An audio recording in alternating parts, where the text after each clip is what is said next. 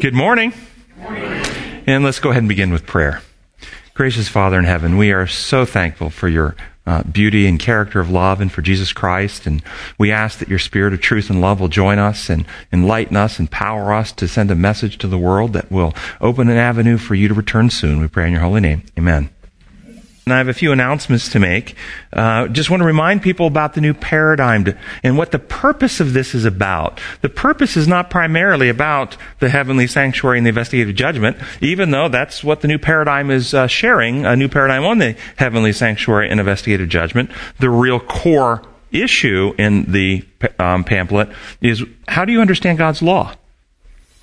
Do you understand God's law as design law? He's the creator, the builder of reality, the protocols upon which life exists? Or do you see him running his universe no different than a Roman Caesar, making up rules and inflicting punishments? And this paradigm, historically in Adventism, much of what's been taught about the heavenly sanctuary and investigative judgment has been taught through an imperial human law lens, as a system of rules, a judicial process, reviewing record books, somewhat distant and devoid of what's happening in the hearts and minds of people. And this actually demonstrates that the real message is nothing like that at all. That God is actually preparing his people, healing them to be able to stand and live in his presence for eternity. And that's what the message is really about, to challenge people's views of God's law, which goes to the core of his character. So we've got cases of these. If you want to take and share some with people, we encourage you to do that. Other announcements: the January 17 to 19, 2020 Come and Reason, the Power of Love Training and Equipping course. The website is now open. Go to events.comeandreason.com and you can see the entire list of lineups of lectures and the plan and program and how you can sign up and come for the 2-day event if you'd like to be there. And I put in the notes some of the goals and objectives of the weekend. Our lesson today is lesson 7 in the quarterly family seasons, and the title is Keys to Family Unity. And from an online listener, Marissa Johnson, I received an email last week, and it says the following. I did quite enjoy your comments about functioning in a healthy family and its impact on both the person and community. I wanted to share one description of what taking personal responsibility for the impact of damaging parental behavior on the person that I heard one time, and that I have in turn shared with my kids and my nieces and nephews. For me, it has been helpful, and I suspect could offer some help to others. Imagine one's life is characterized by a car. On vacation, you visit San Francisco, and while parked on one of the hilly streets of San Francisco, while you're out sightseeing, a car parked up the hill from yours suffers loss of control, parking brake failure. What is the impact on your car? How much damage could occur? And then the owner of the car, whose brake system failed, comes along, finds the two cars collided with each other. Instead of being responsible, they take away their car without leaving any kind of notification to you, the owner of your car. This is done out of fear of reprisal, loss of insurance, loss of money, fear of hassle. So they leave the site. It is a hit and run type event. Later in the day, you return and you find your car smashed, not able to be driven. At that point, whose responsibility is it to get the car moved and returned to drivable condition? The other guy or yours? Since you own it, it's yours. No, you did not cause the damage. But repair of it, in the face of a hit and run damage, is your responsibility. Both for your own benefit and to be able to drive for that of your family and community, so you can still report for duty to your job and take your kids to school. This is a simple illustration, though not perfect, has been helpful in dealing with others, parents, teachers, friends, and other family members who cause hurt and damage. Thank you for your good work and for showing us all another way to consider and apply grace. So what lessons, what do you think of the metaphor that was sent in, and what lessons do you think apply? See, we are not responsible for what other people do. Whether good or bad, we're not responsible for what other people do to us. But we're responsible when we grow to the age of comprehension, ability to discern and make choices. We're responsible for the choices we make. Do we reject healthy avenues and options when they are available, or do we participate in them? Do we have a mindset of personal responsibility, that we have the responsibility to be the healthiest, most mature individuals we are capable of being, regardless of our histories? Or do we have the mindset that others owe us something? That we either cannot or will not grow, mature, develop until some other person or a group or a government apologizes, shows us love, pays reparations, or some other action. I have many patients who have been abused by their families while children, or have been bullied in school, or have been treated unfairly or cruelly by society. Yet they all don't end up with the same outcomes. Some of these persons have taken the approach of healing and developing themselves.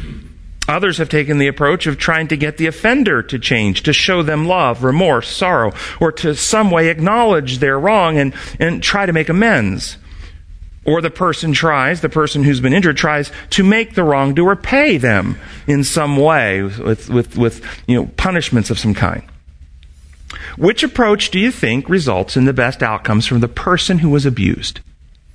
I give a different metaphor. If someone attacked you and broke your leg and then ran off and you didn't even know who it was, maybe you did know who it was, either way, but your leg is broken, what's the healthy action to take? Wait until we can find, identify, catch, and hold accountable the person who broke your leg? Or, regardless of that, go get your leg fixed?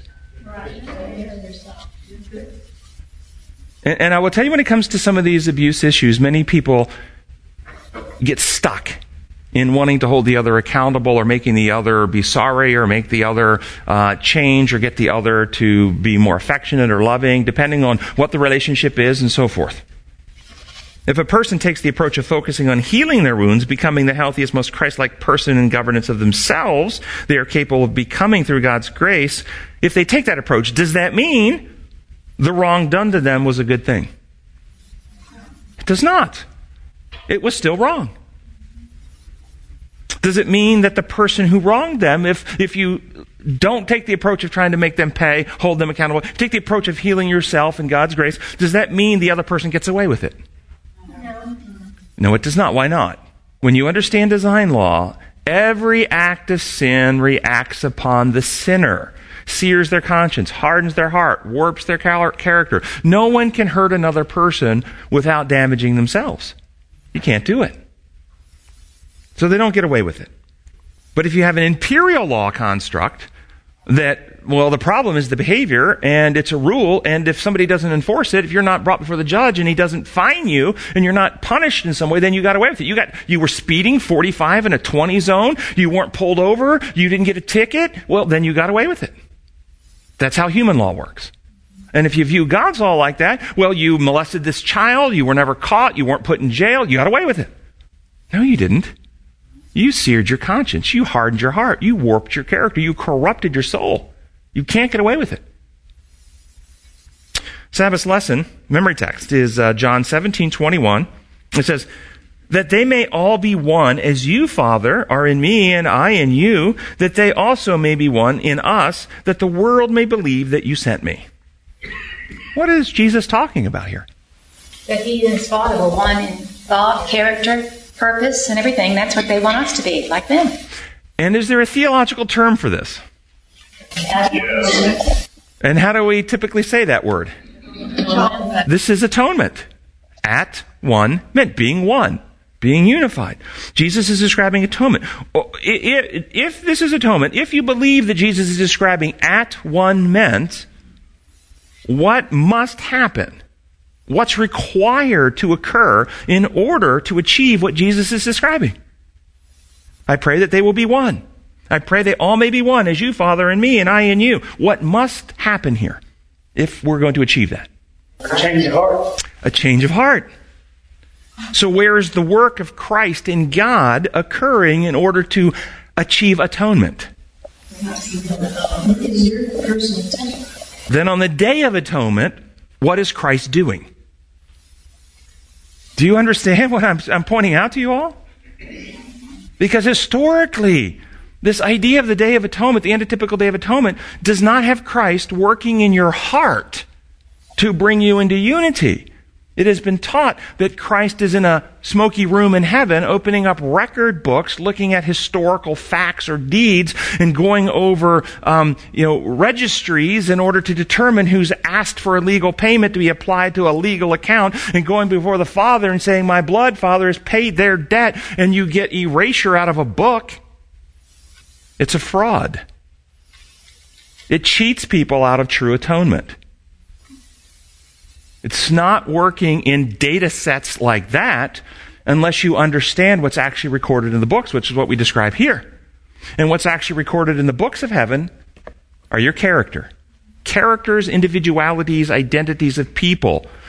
That's what's recorded there. And so going to the books and opening up all those who trust him, removing all residual elements of selfishness and fear and sinfulness out of our characters. That's what's being described metaphorically as cleansing the sanctuary, bringing us into unity and oneness with God. That's where the work is happening. We got to reject this imperial law lie and rise up as a people and give a final message of mercy to the world about God's character, love, and how his government operates on design law, and how his plan is to actually heal us so we can live in his presence. Second paragraph. Yet whether as parents or children in a family, we all struggle with the same thing, and this is our sinful fallen natures, which can make unity in family life very challenging, to say the least. If we all struggle with the same sinful fallen natures, what is the solution then for salvation? A new nature. A new nature. Anybody disagree with that? We have to be reborn, recreated, have the heart circumcised with the Spirit, have the law written on the heart and mind, be regenerated, this is all the metaphors of Scripture. We have to have a new nature. Can we create a new nature? No, we can't do that. So Jesus became human, and as a human being, using his human abilities, he was tempted in every way just like we are, yet without sin. Hebrews, I think it's 4:15. And in his humanity, he loved perfectly and refused to use his abilities or make choices to serve self or save self. Thus, when he died on the cross, he, in his humanity, destroyed the infection of fear and selfishness and restored perfect selfless love into the humanity he assumed. As Hebrews says, Hebrews 5:9, quote, once made perfect, he became the source of eternal salvation for all who obey him. Once made perfect. Wasn't he always perfect? He was always sinless. But Bible perfection is not about sinlessness. Bible perfection is about maturity of character. And character cannot be created by God. Character is developed by the choices of the being. Adam corrupted his character. All human beings are born with propensities that impair our ability in our power to develop perfect, sinless character. We can't do it. So Christ came and achieved what we could never achieve. Thus, in Jesus, the person, the humanity, the individual, the species human was saved and perfected in the person of Jesus, while he simultaneously developed the cure, the remedy, that all of us can participate in as he freely offers it to us. So Ellen White put it this way in Desire of Ages, page 762.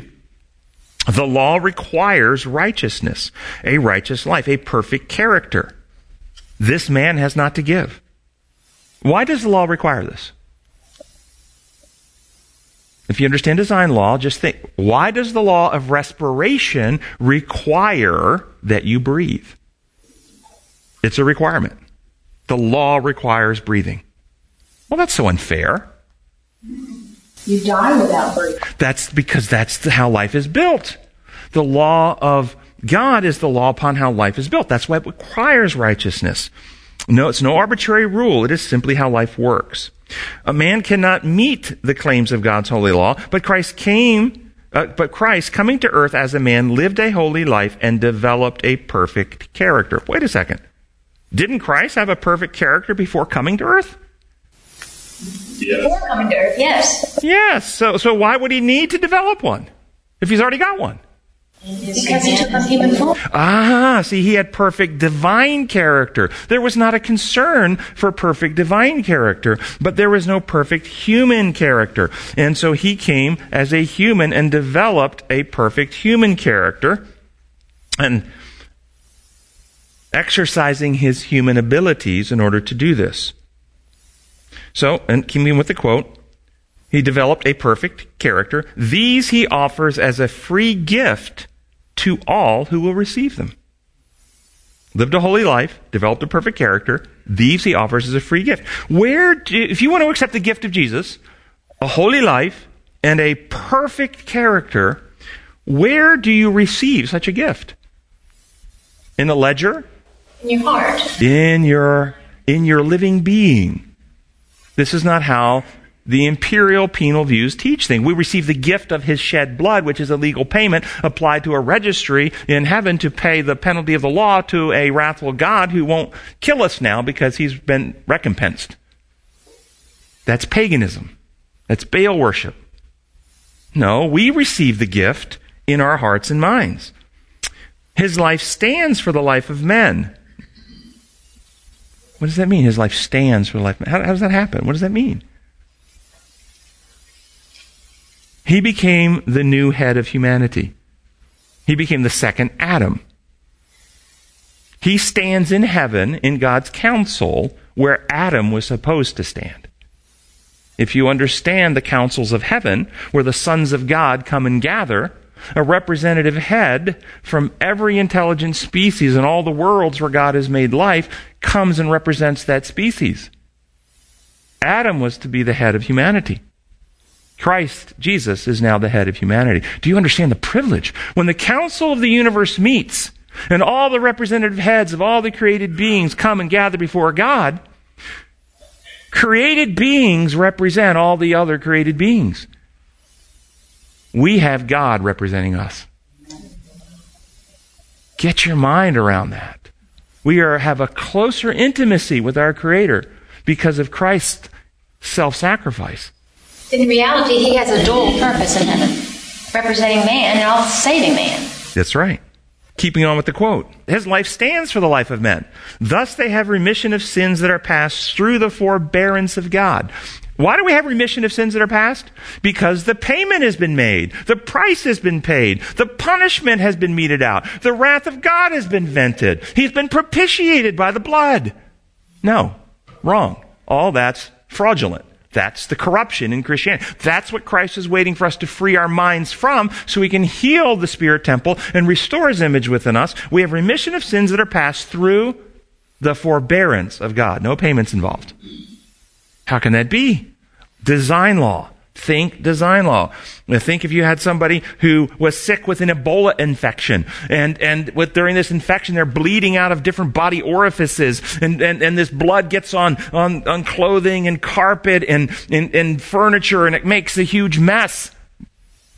But there's a remedy. They've partaken of the remedy. They're well today. Do we hold against them all the mess that they made in the past when they were sick?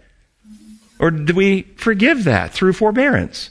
There's no price. There's no penalty to be paid. They're well. The question isn't, did we make messes while we were living in sin in this world? The question is, what's the condition of your heart and mind today? Have you been restored? Have you been set free? Have you been healed? Do you have the mind of Christ today?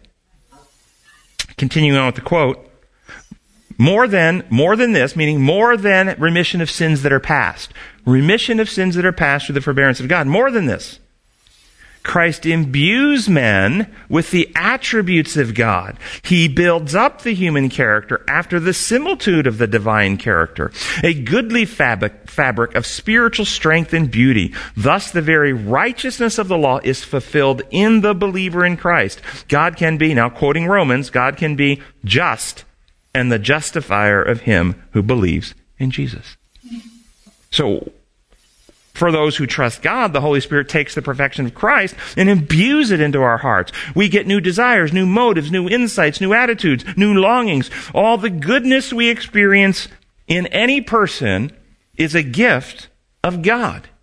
But we must simultaneously choose to trust him, love those attributes, identify with them, choose to move in that direction, apply those principles as we understand them to our lives, putting them into practice. And this is just. See what justice is? If you have a child dying from any disease and you have the cure and remedy, what is the just thing for you to do? Provide it for them freely. That's the just and right thing to do.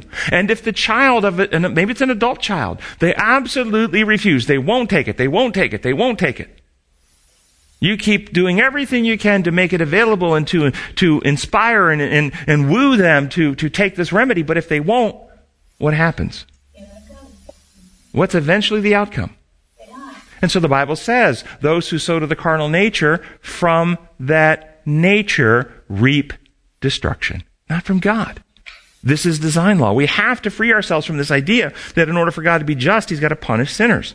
So, in families, can there be healthy families if a person is looking out for self? Looking to get for self? Is there a difference between a person taking responsibility for oneself and a person looking out to get for oneself? Is there a difference? Can we have healthy families if family members refuse to take responsibility for themselves? So, healthy relationships require healthy people. You cannot have a healthy relationship without healthy people. Jesus, perfectly healthy human being of all time, had a relationship with Judas break down. Not because Jesus did anything wrong, but because Judas was filled with selfishness. He could not have a healthy relationship with Judas. Many people miss this. When they have important relationships in the breakdown, they will often look at themselves and be tempted to go, it's my fault, I should have done this, I should have done that, etc., etc. And they can be led down paths of actually unhealthy compromises, trying to hold on to a relationship that needs to end. Healthy relationships require healthy people, and healthy people are in governance of themselves. Thus, healthy people take ownership of their own issues, problems, and responsibilities, and choose to cooperate with God for their own healing, maturing, and decision-making. That's what healthy people do. That's healthy relationships. Healthy families require healthy parents. And healthy parents are in governance of themselves. So, core principles, I'm going to go through some principles that are required or that result in healthy families. And after the idea or principle of personal responsibility, then love. First principle, love. Love for others such that one is willing to sacrifice self for the benefit, eternal good of the other person. Mindset, looking out for the eternal best interest in the other person rather than looking out to get for self. But this practice of love, doing what's best for the other, often requires the practice of the next principle. And what's the next principle? A willingness to tolerate pain. That a loved one will experience as you allow them to make choices on their own. So not being overly protective or overly rescuing when mistakes are made, or also applying appropriate discipline to educate and teach, or healing interventions which sometimes are uncomfortable and painful. Love will risk being misunderstood, even hated, to do what is right. I will tell you, my mother will tell you, there were times when I got disciplined that when I was a small child, I hate you! You're the meanest mommy in the world! Thank you, Mother, for tolerating my outbursts. Seriously, I'm so thankful today that she didn't give in to that and she held me accountable. Very much so. Healthy parents are willing to allow their children to be mad at them in order to do what's best for them. Do you agree?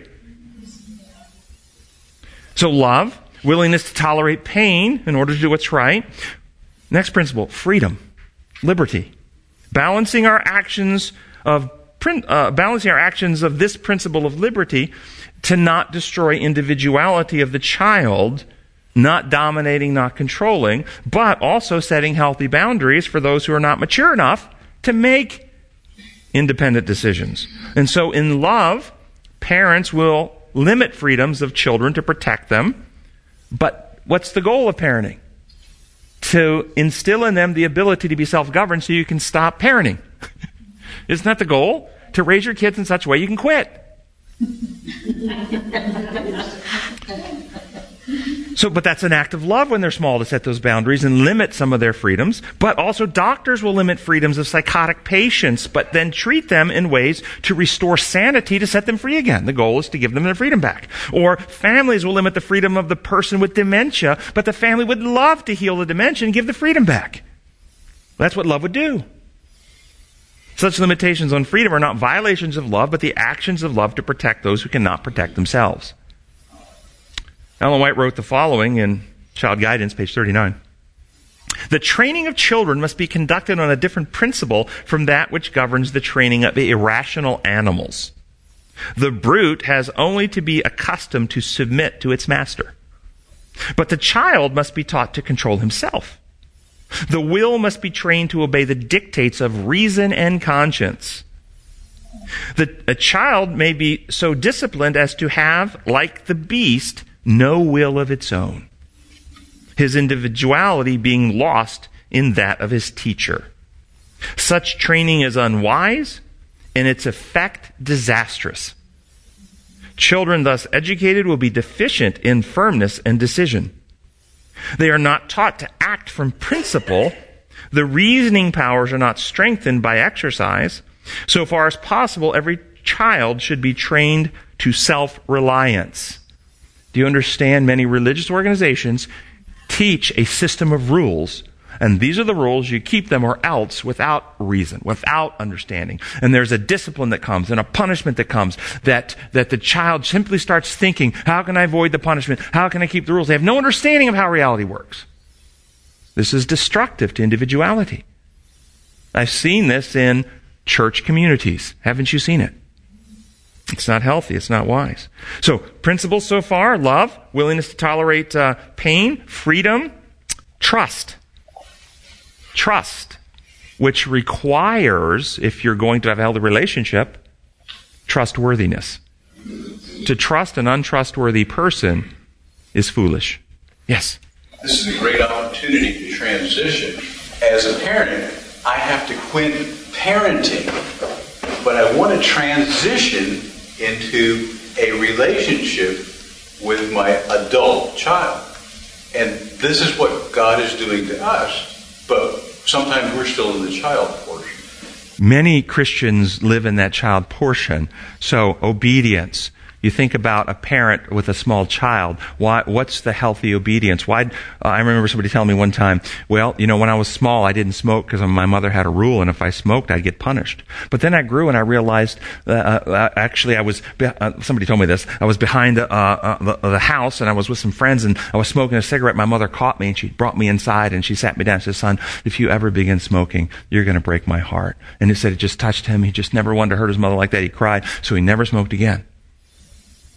Is that the best reason not to smoke? Either one of those reasons. I'll get punished or I'll break mommy's heart. Many Christians operate there where God has a rule.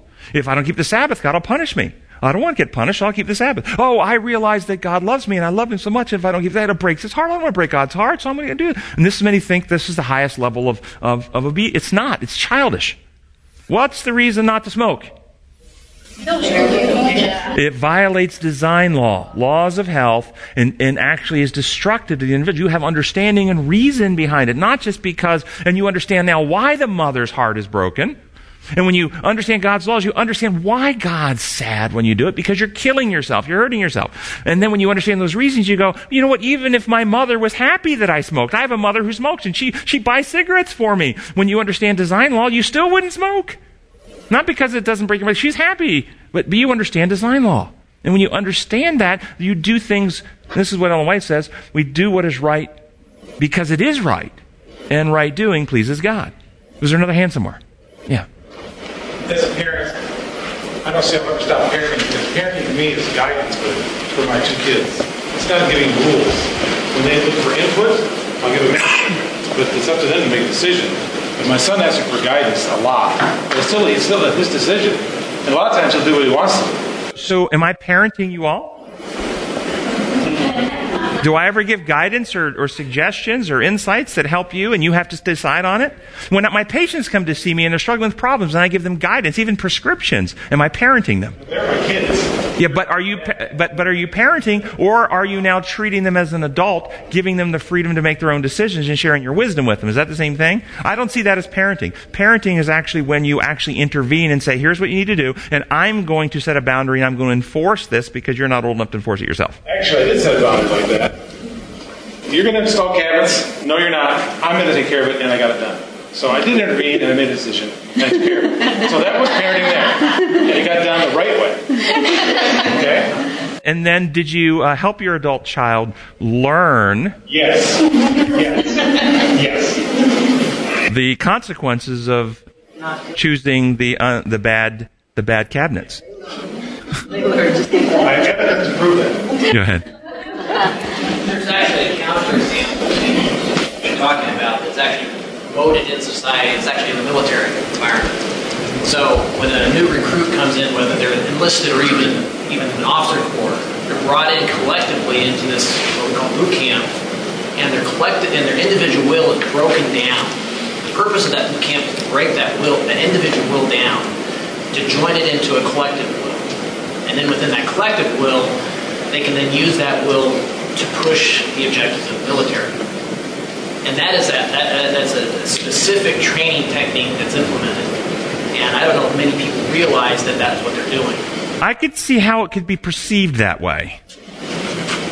And certain militaries do use that structure. Certain militaries, communist militaries, really use that structure because they do not want thinking. They only want compliance and obedience. The U.S. military, though, does not use that structure. The U.S. military, they do not want to break the will of the soldier. They do want to build bonds of cohesion and morale and love for your and teamwork, where you're willing to subordinate your will for the good of the team, but the motive that drives that is love. They want to build a bond of that group where we love our person in the unit next to us, and because of the love for the person, the bonds of brotherhood, I'm willing to subordinate my self-interest and protect myself and put myself in harm's way, and then I'm willing to think and act as an individual in a circumstance if the situation would be better for my unit. People who have their wills broken aren't able to do that, and this is why oftentimes in certain conflicts the U.S. military really succeeds, because they have individuals who can still use their will and act autonomously for the best of the unit, but some of those other organizations don't succeed because they don't have that individual thought. They're afraid to think. So I think you're right in some militaries, but not the U.S. military. It's purposely designed not to break the wills, but to build cohesion and a morale and a love for each other with individual thinking within the bounds of what the structure permits. So I think that was a good point to point out, but I wanted to make that differentiation. I spent 8 years in the military as a division psychiatrist for the 3rd Infantry Division, and I think I have a little experience with how we were operating and what we were trying to do and achieve with our organization. So trust requires trustworthiness, and then truthfulness, honesty in communication, and I'm not going to go into that because there's several other important things I want to get, and then setting and maintaining healthy boundaries. Last paragraph, it says, yes, in the body of Jesus Christ on the cross, all humanity has been reconciled to God and to one another. What does this mean? All humanity has been reconciled to God. Well, there's a quote that they reference out of Colossians, for God was pleased to have all his fullness dwell in him, and through him to reconcile to himself all things, whether things on earth or things in heaven, making peace through his blood shed on the cross. Does this text mean that all humanity has been reconciled to God? Because all things in heaven and earth have been reconciled. Is that what that means? That's how it's being used, and I can see how somebody can imply that. But be a reasonable observer of reality. Has all humanity been reconciled to God? Well, then it doesn't mean that. It means something else. All things are reconciled to God. Well, that would, to me, mean that through Jesus Christ, the species human has been reconciled to God, and earth is reclaimed and will be the home of the human species, and when God has made all things new. The angelic beings who had uncertainties and questions had all of those questions answered and were solidified in their loyalty to God, as well as any other intelligences that might have had questions. So all things, meaning all species in the universe, are now reconciled, but not all individuals. Is it more like reconcile as in a checkbook reconciliation, where you come to a conclusion, yet some things are on the negative side and some things are on the positive side? All things in heaven and earth reconciled to God through Christ. Because even it says Satan will admit, yes, you're Lord, and the evil will admit it. I see what you're saying. All things are, added up, and I can see that application. I was really more thinking about the reconciliation of salvation. We were brought into unity with Him, and so I can see that point could be a lie. I don't think everyone has been reconciled in the sense that we're restored to oneness with God. I don't think that's happened or will ever happen. Sunday's lesson asks us to read Ephesians 2:11 through 22, but I'm going to skip this because we don't have time. We're getting slow, and I want to move on to some other things. We may come back if we have time, but it's going to be doubtful. So Tuesday's lesson. It says the lesson focuses on selfishness and how it destroys families. How would you describe selfishness? What's the motivator that drives people to act selfishly? The prime motivator. Fear. That's right. Fear of not being loved, fear of not being liked, good enough, fear of not getting enough, fear of not having enough, fear of getting hurt, fear of being rejected, fear of being betrayed. And what is it that reduces or combats fear and selfishness? Love and trust. Love and trust. Okay, make those things go down. And so, most of us recognize the obvious manifestations of selfishness in families. The abuse, the cruel words, the hateful speech, so forth. We recognize that. It's easy to see. I want to know whether we can recognize it when it's not so obvious. I'm going to give some examples. How about a child disobeys a parent, and the parent, rather than disciplining and enforcing a boundary that was previously set, tells them, don't do it again, but lets them off this time? Is this love? Or could this be a parent who doesn't like the distress it causes them when they discipline? So to avoid their own emotional discomfort, they don't discipline the child but allow themselves to think they're showing mercy. Is that love or is that selfishness? How about a parent is shopping with their young child and the child sees some candy and wants it, but the parent doesn't want them to have it. The child makes a scene, so the parent buys the candy and the child quiets down. Is this love on the parent's part or selfishness? How about a husband is frustrated because his wife discloses to friends that he recently had a demotion at work. He wasn't yet ready to disclose this information, and his wife has a long pattern of sharing such personal information before he's ready for it to be known. But rather than confront his wife with his frustration and hurt, he keeps silent to avoid an argument which he knows will ensue. First question, was the action of the wife an act of love or an act of selfishness? Is the action of the husband to not discuss it an act of love or an act of selfishness? Do we recognize the selfishness in these settings? Is it so obvious? You see it very clearly. Or do these sometimes get missed? How about this one? A husband loves his wife so much and finds her so beautiful that he is certain he isn't good enough for her, and it is only a matter of time until she finds some other man better than him. So he constantly monitors her, questions her fidelity, accuses her of looking at other men when they go out to eat, checks on her, interrogates her on where she's been, who she's talked to, whether she's really loves him and wants to be with him. He claims he only does this because he loves her so much. Is this love or selfishness? Selfishness. How about a wife had an affair with a coworker 10 years ago? 10 years ago. She repented, confessed to her husband. Husband forgave her. Been no more affairs, complete fidelity since that point. But frequently the husband reminds her of that affair, and he reminds her that he has been faithful to her, and she was not faithful to him, and that her unfaithfulness and her disobedience was sin, while he remained loyal and faithful and kept the Lord's commands and has been loyal to God in the way he has acted as a husband to his wife, while she was sinful, and she should be lucky she has such a gracious husband who has forgiven her and allowed her to stay married. Love or selfishness? Do you think I make this stuff up? I don't make this stuff up. Do we recognize selfishness when it's taking an action not to directly hurt another person, but protecting ourselves from feeling something uncomfortable? If we love others, are we willing to take actions that are objectively right, healthy, reasonable, and good, even if another person might be upset with us for doing it? Do we love them enough to let them be mad at us to do what's best? Remember the slogan? Friends don't let friends drive drunk. Could you risk your friend getting upset with you by taking their keys? Well, that's a principle. That's what love does. Love doesn't care whether you get mad. I'm not going to get mad if you want. It's okay. I love you enough to let you. I can tell you so many people never get over this hurdle in their relationships. They're constantly compromising because they can't tolerate the person that they're in a relationship with being upset with them. For example, if you know somebody's having an affair with a friend of yours, or you know one of the couple that's a friend is having an affair with somebody, and you elect not to tell the one who doesn't know that their spouse is having an affair. So, if you know somebody is taking IV heroin and the spouse doesn't know it, what would you do? If you loved them, would you go to the person using the heroin first and offer to help them get into treatment?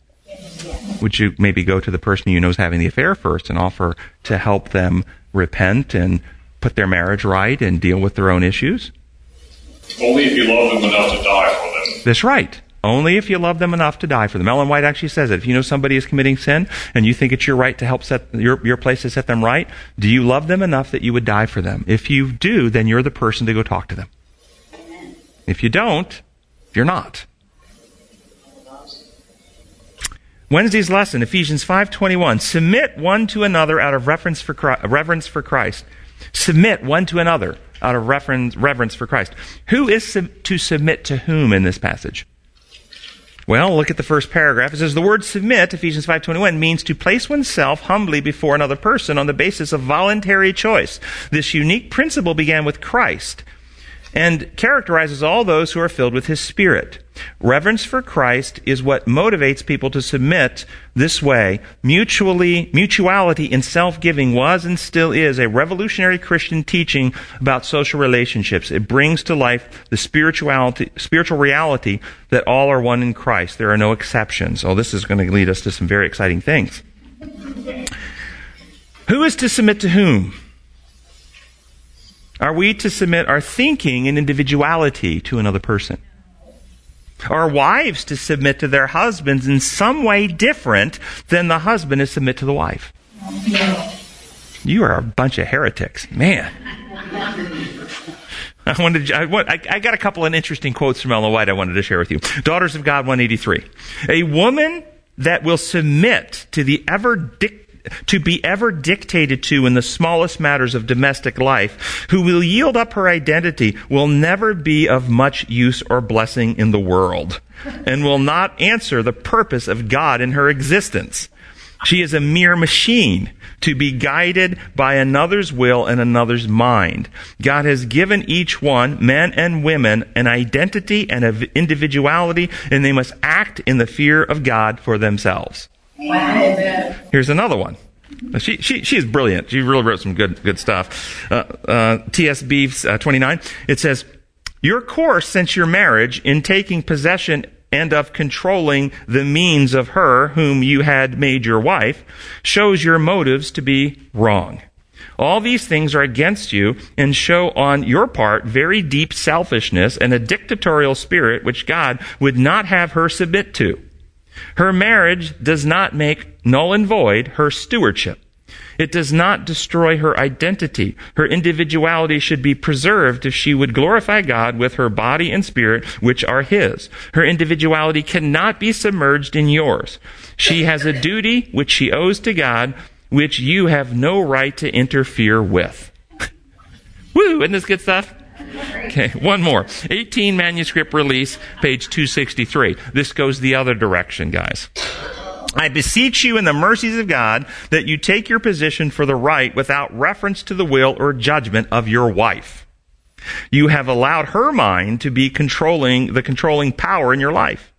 Yet you do not see This or many other things you ought to see because you are not prepared to see them in light of the Spirit of God. For years your wife has refused to submit herself to the influence of the Holy Spirit. She has never been transformed in character. She has a strong mind and a powerful influence over you, which confuses your judgment, making you, in some respects, a weak man. While you allow her to lead you on, while you consent to merge your individuality in hers, anything I may say to you or write to you will be as idle tales. So what is healthy submission? I can't tell you how many Christians I have come see me, especially women, who have been told by their pastors that they're to submit to the authority of their husbands and follow their direction like a child and a parent. That is not what God wants. That's destructive. That's a violation of the law of liberty. Love can't grow in that relationship. So what do you think of the principle in the lesson that they highlighted of mutuality in self-giving? That's what they call mutuality as a unique Christian principle. Would relationships of dominance, control, forced submission be in harmony with God's design? Might the Bible condemn such relationships? Some people believe this type of relationship, of this domination, this forced submission and control, is exactly what the Bible is condemning when it condemns homosexuality. Homosexuality in the Roman world was not a loving, mutual, self-giving, in a committed, other-centered relationship, but was a domination and forced submission on the subordinate.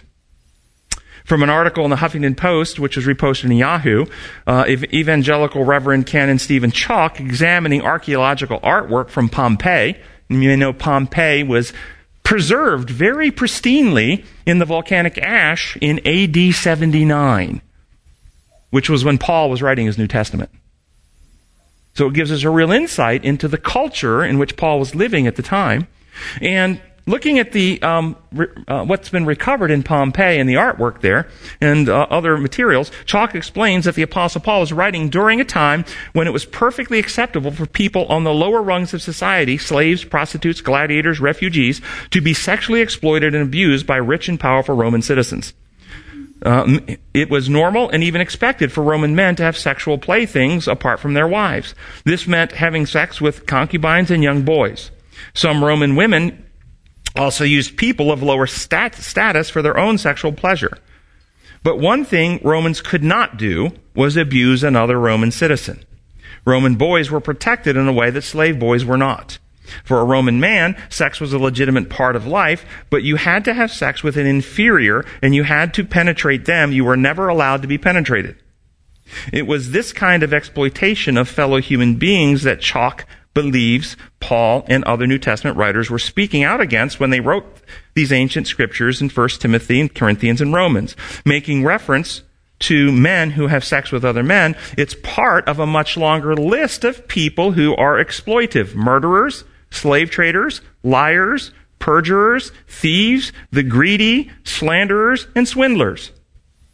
So Chalk believes that Paul is warning the early Christian church against engaging in human relationships that are based on exploitation, abuse, and corruption. On the other hand, he claims the New Testament has nothing to say about genuine, compassionate love between people of the same gender as it's understood in the world today. So what do you think about Chalk's conclusions? Let's bring Ezekiel in and see if Ezekiel refutes or would seem to support what Chalk says. This is Ezekiel chapter 16, verse 49 and 50. Now this was the sin of your sister Sodom. She and her daughters were arrogant, overfed, unconcerned. They did not help the poor and the needy. They were haughty and did detestable things before me. Yes? Those daughters mean churches? No, the daughters of Sodom they have the 7 cities, Gomorrah and the 5 other cities. When the cities were destroyed, there were 7 cities, Sodom, Gomorrah, and 5 other cities. The daughters were, I think, all these others that were practicing the same principles. That's something to think about.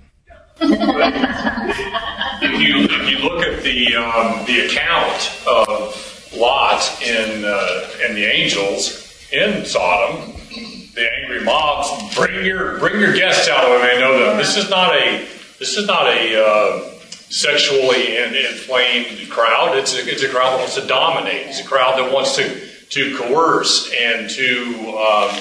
And how many men did it say turned out? The entire town. All men, 100%. Is that what we're dealing with in our society today? 100% of society are homosexual men who want to go abuse other people. That's not what we're dealing with. So what about Romans 1, when it talks about men and women giving up natural affections for their sin?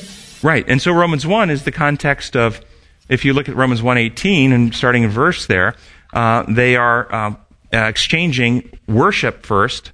They didn't think it worthwhile to retain the knowledge of God. They made images with their own hands. They exchanged the truth of God for a lie. So Paul first is telling you that these people are engaged in Roman cult fertility worship practices. And then if you exchange the truth of God, then the law of worship comes to bear. By beholding, we become changed. We become changed in ways that we wouldn't be changed when we worship the bad stuff. And then he says when they do that, a whole long list of things that happen, including all this violent, ugly, corrupt stuff, and they exchange natural relationships for unnatural ones and became inflamed with desires for the same sex. Let me ask you this. Can I exchange this yellow shirt for a blue one if I don't possess a yellow one? If I'm going to make an exchange, don't I have to first possess something to exchange? They exchange natural for unnatural. This what Paul is describing is not what we call homosexuality today. He's describing people who are heterosexual. And through these debased fertility cult practices, became inflamed with desires for the same sex they never had before. This is a corruption of a design, and we shouldn't do it. This would be like saying, and we have written into the code, just like Paul is writing down. He's writing down a code, if you will. Don't do these things because these things cause these problems. Don't worship all this stuff. Don't exchange the truth of God for a lie and worship all this corruption because this is what happens. And we have OSHA regulations for employers for welding, that they have specific codes that you cannot give your employers a task to weld if they don't have proper eye protection. You've got to put so much protection before their eyes, because if you don't, you'll cause blindness, and we don't want to cause blindness.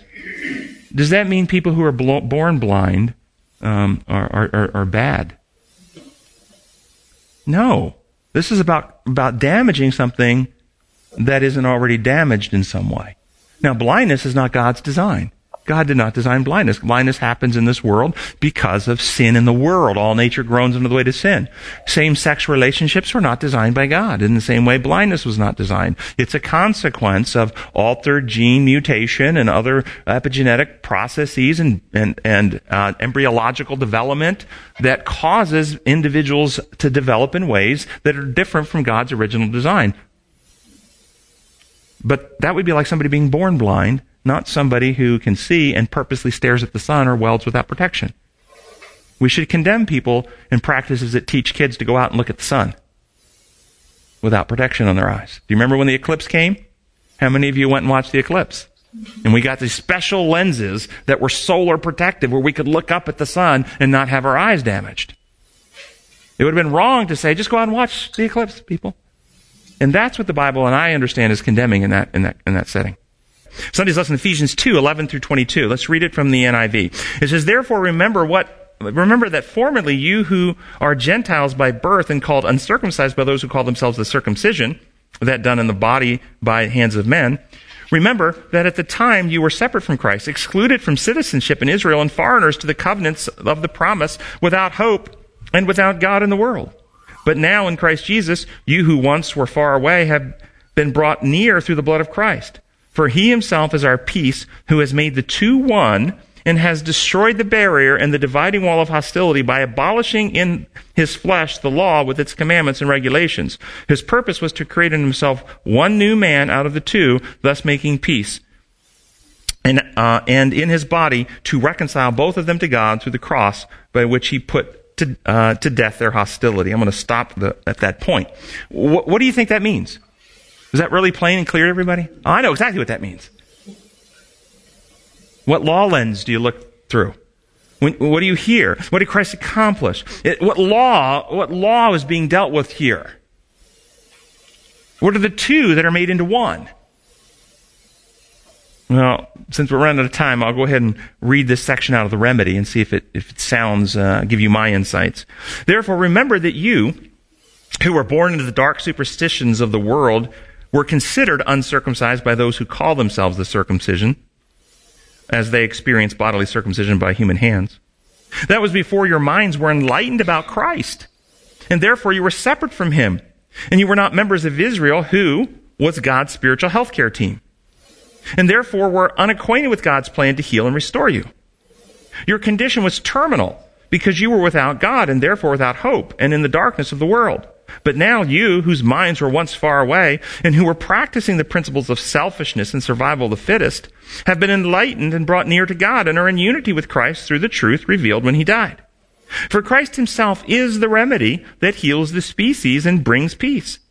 He has removed fear and selfishness that cause division, mistrust, prejudice, and hostility. He did this by partaking of our human condition. And via the exercise of his human brain, he loved perfectly, thereby destroying in his flesh the humanity he partook, the selfish survival fittest drive, along with the lies of Satan. In this way, he destroyed the need for the law, with all its regulations, to expose Satan's lies and methods.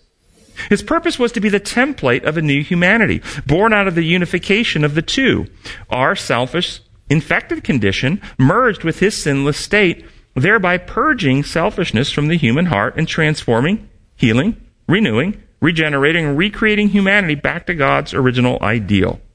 And in this new being, to reconcile the human race, regardless of ethnic background, into loving unity with God and each other through the revelation of the truth at the cross, by which he destroyed Satan's lies, reestablished trust, and removed fear, selfishness, and hostility. Questions, thoughts?